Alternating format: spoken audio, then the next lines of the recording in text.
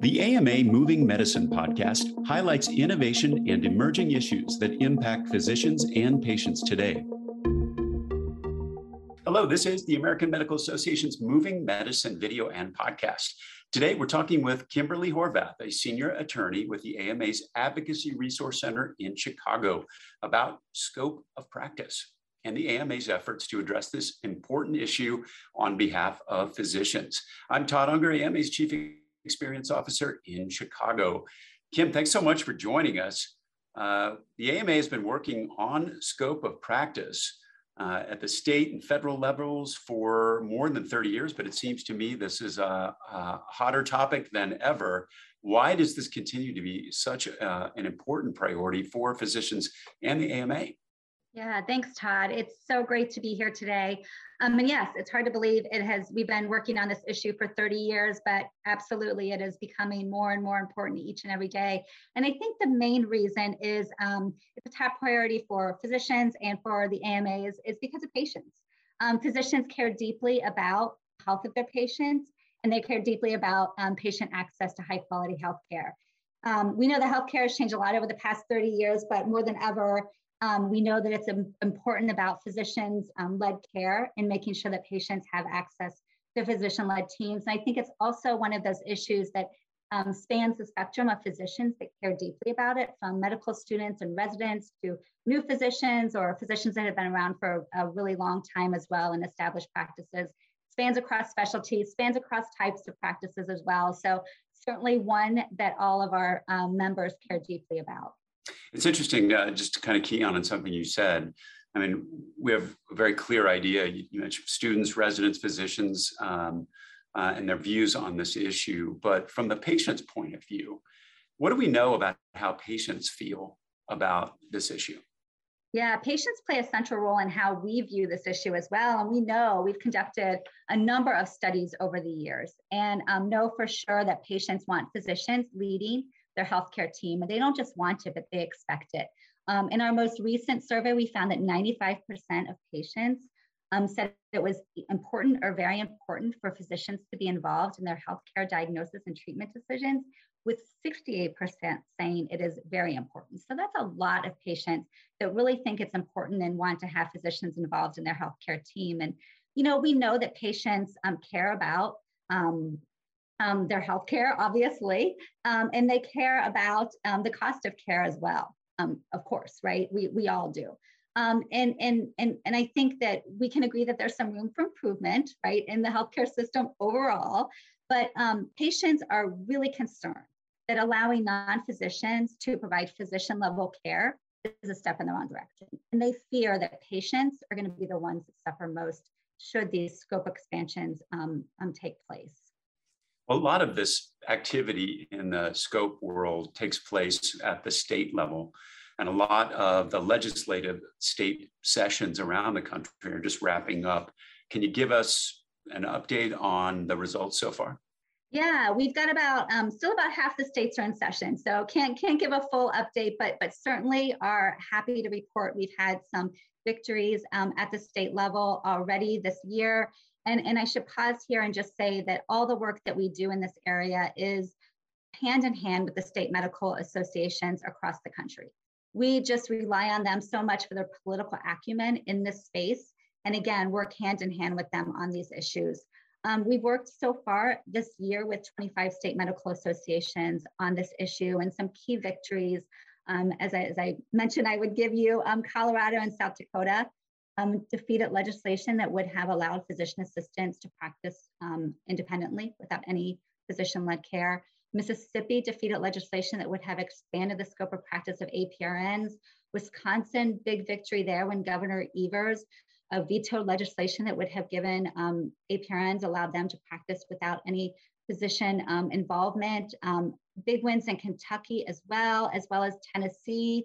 Alabama defeated all their scope legislation this year, including legislation that would have expanded the scope of practice of optometrists and would have allowed them to perform surgery.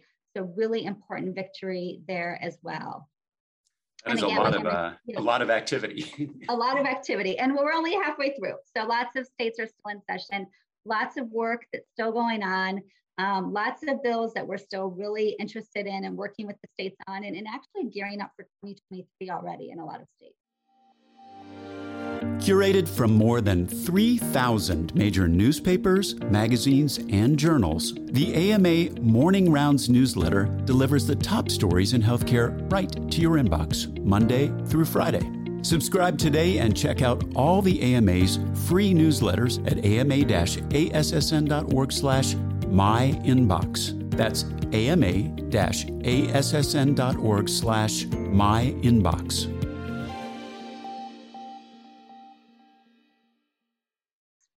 You mentioned the AMA is working, in partnership at the state level with state societies. What is AMA bringing to the table in terms of resources? Yeah, again, strong collaboration with the states at every level. And we provide lots of support on the way, and it can take many forms. One is providing a lot of the tools and resources that we have created over the years. Things like our modules, our education and training modules that provide a deep dive analysis of the difference in education and training of various physicians and non-physicians. We have GeoMap series, 4,500 GeoMaps over three periods of time.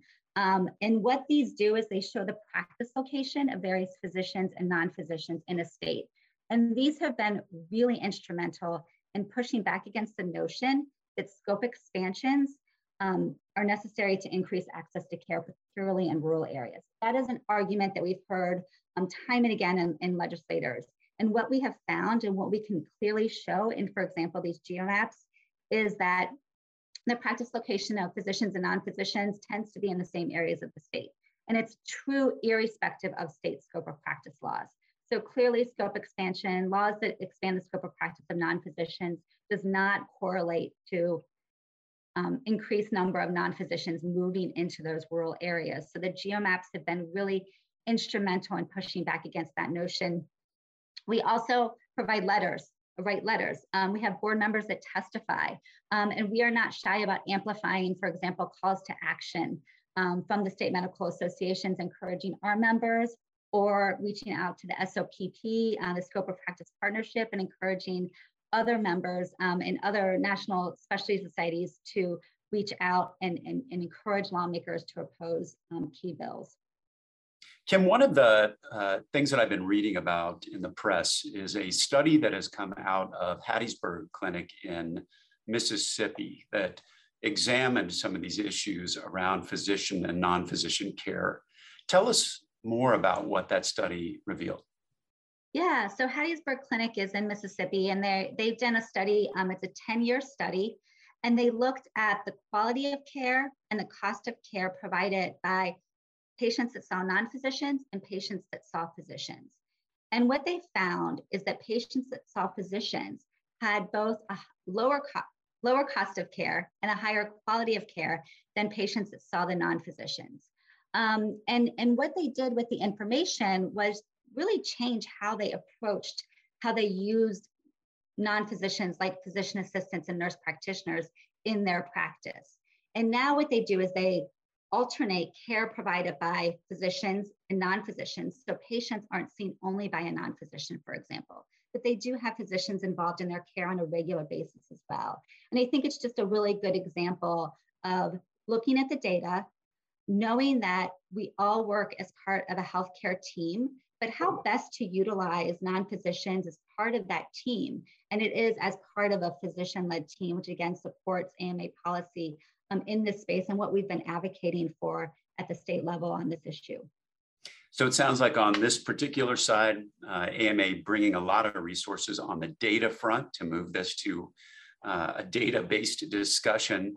And then in addition to that, there are a lot of resources involved. Talk to us about the Scope of Practice Partnership and what that brings to the table.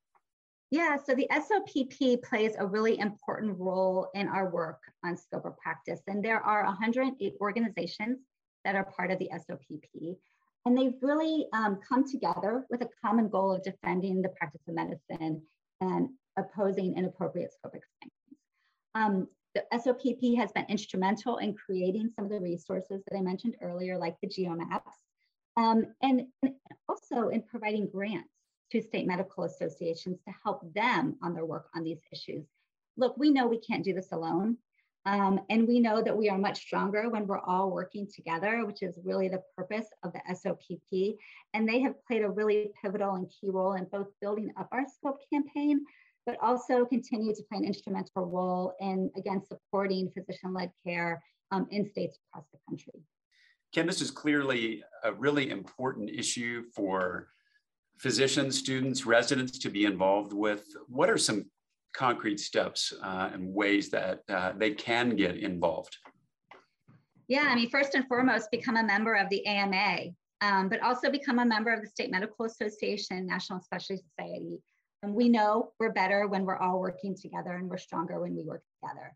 But also get to know your state legislator, get to know your state rep, your state senator, and they should know who you are in a good way, right?